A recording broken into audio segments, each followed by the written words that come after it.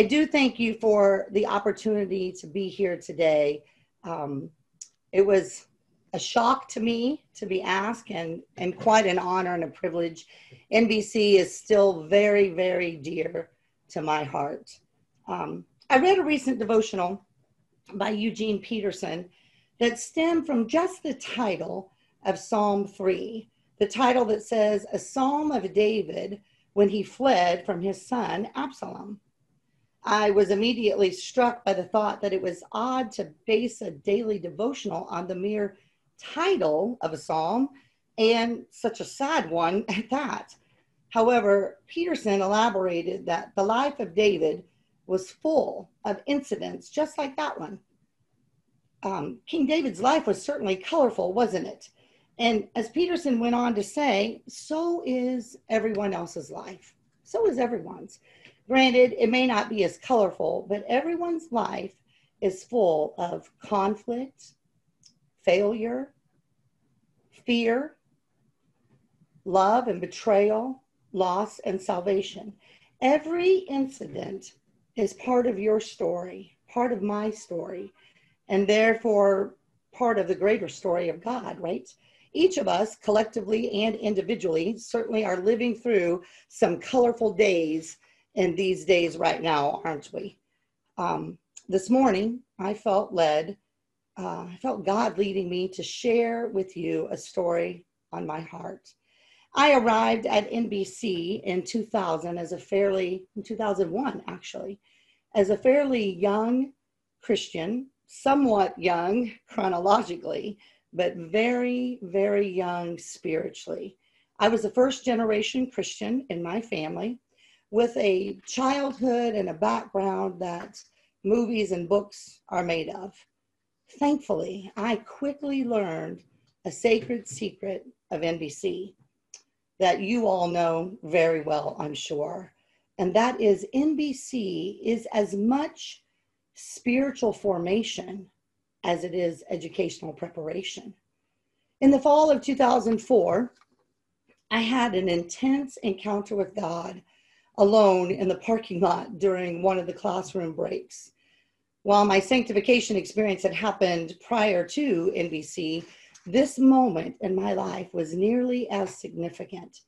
As a member of the counseling cohort that year, Dr. Lambright mentioned that already, I had recently shared my story, as each student and each cohort did at that point in the program. And it was an especially difficult and unpleasant experience for me. But on this particular night, another student shared his story, shared their journey, and I was not prepared for the way his story would intersect with my own. Everything I knew about Christ, about God's word, and granted at that point, it was pretty minimal, but everything I knew about my Savior, about God's word, about this calling that I was surrendering to was being challenged in that moment. And I'm just going to be brutally honest with you. I stood in the parking lot, literally kicking, quite forcefully, I might add, the tires of my car and ranting at God. All the questions, all the hurt, all the pain, all the promises, all the threats, all of it just came pouring out of me. Had anyone been observing my little tantrum from a distance, I'm sure they were concerned about my mental state in that moment. But as I was having this fit in the parking lot, suddenly a sound broke through and grabbed my attention. The bell tower was playing. Trust and obey. What transpired between God and I in that moment has been a cement to hold me together throughout these years of ministry.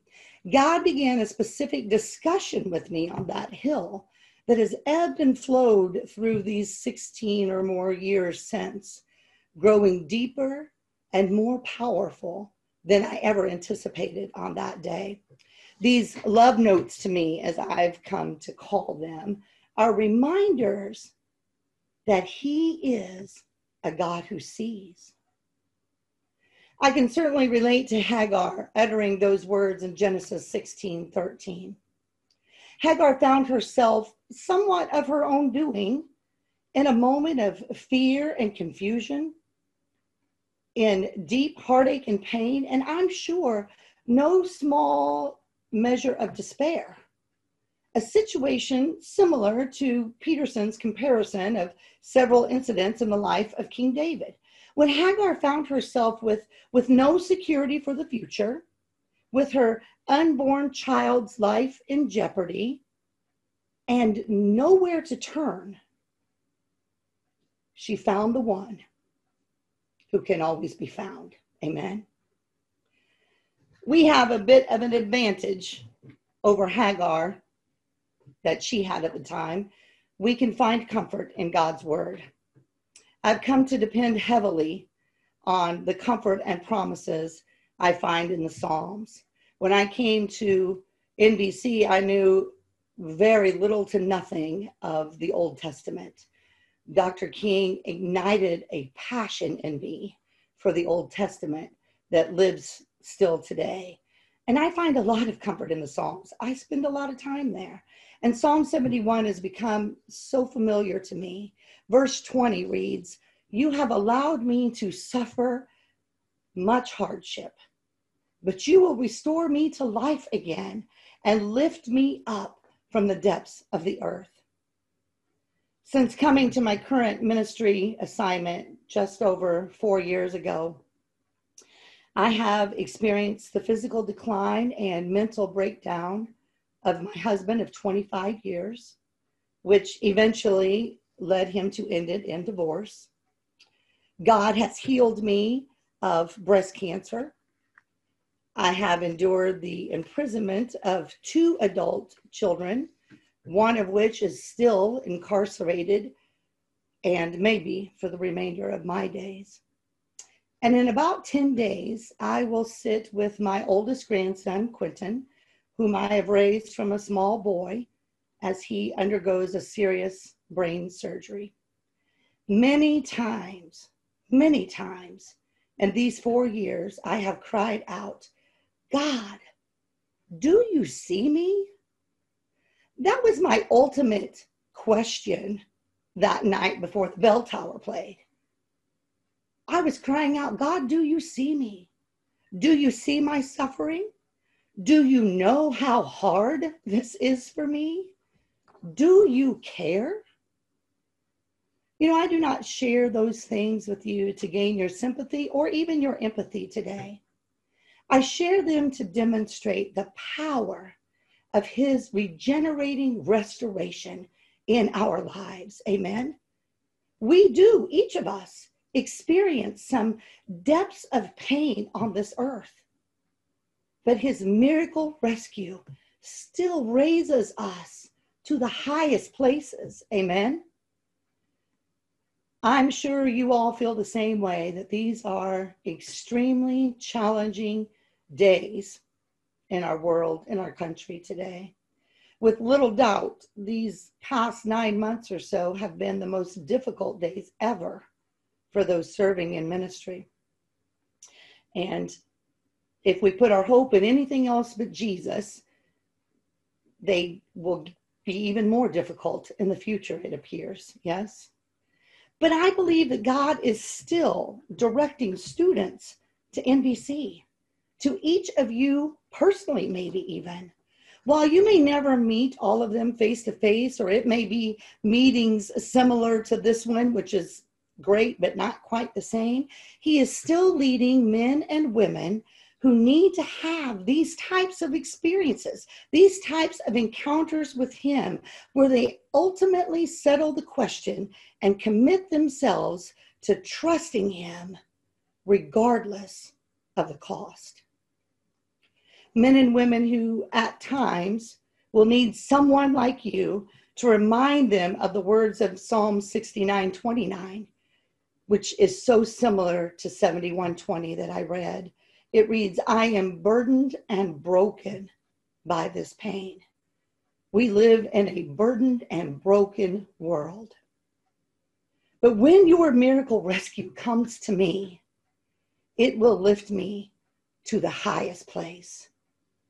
I cling to those promises every day. Amen.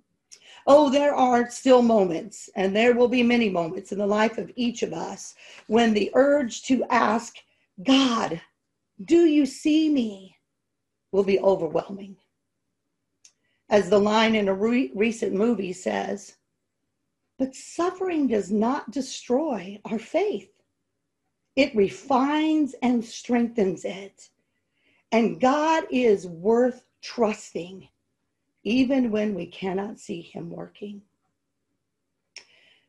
Being asked to join you today was another one of those love notes from my Heavenly Father, confirming for me yet again that he does see me. He knows exactly where I am. Amen. And I had no choice but to obey, because I had settled the question that night on that sacred hill as the towers played. No matter what lies ahead or what has been before, I will trust him and obey.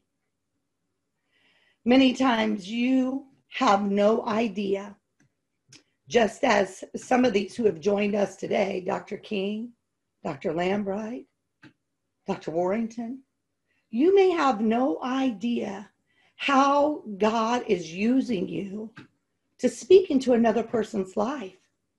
The very concept that they are seen, they are known, and they are loved by the God who sees all. So many times we take that concept of the God who sees it, and we automatically think of the wrath and the judgment. But what comfort and hope and promise is in the fact that the God who sees me carries me through. Amen. Never underestimate your ministry through this institution. Men such as Dr. Graves, Alan Like, Hiram Sanders, Laurel Matson, Dr. Lambright, Dr. King, Dr. Powers, Richard Lewis, Alan Deuce. Each of those men are still impacting people for Jesus here in Shenandoah, Iowa, through my ministry. I remember Dr. Lambright saying so often, when you are pastoring my parents, I want to know. And I won't finish that statement, but it's come to my mind many times. You are still impacting people, and it will be true for each of you for years to come. Amen. In all actuality, since transparency is so very difficult in the church, which is the reason for the tears in my eyes, you yourself maybe you need to be reminded today that he sees you. He sees you. He knows where you are. He knows what you're going through. He loves you. And never forget, he is working on your behalf in this very moment. You can trust that. Amen. Not a burden we bear, not a sorrow we share, but our toil he doth richly repay. Not a grief nor a loss, not a frown nor a cross, but is blessed if we trust and obey. There truly is no other way. Amen. Peterson said in that devotion that all prayer is prayed in the middle of a story. In Hagar's story, God not only saw her, but she also saw God. That's my prayer for each of us today, that we would again see the one who always sees us. If you are burdened and broken today by the pain of the world around you, or perhaps some pain you're enduring in your own life, believe me when I say this, because I tested it and I know that it's true. When his miracle rescue comes, It will lift you to the highest place. Amen. I hope that you find some encouragement today in these thoughts and that they empower you to help others that he will bring into your path to see the one who sees them. Amen.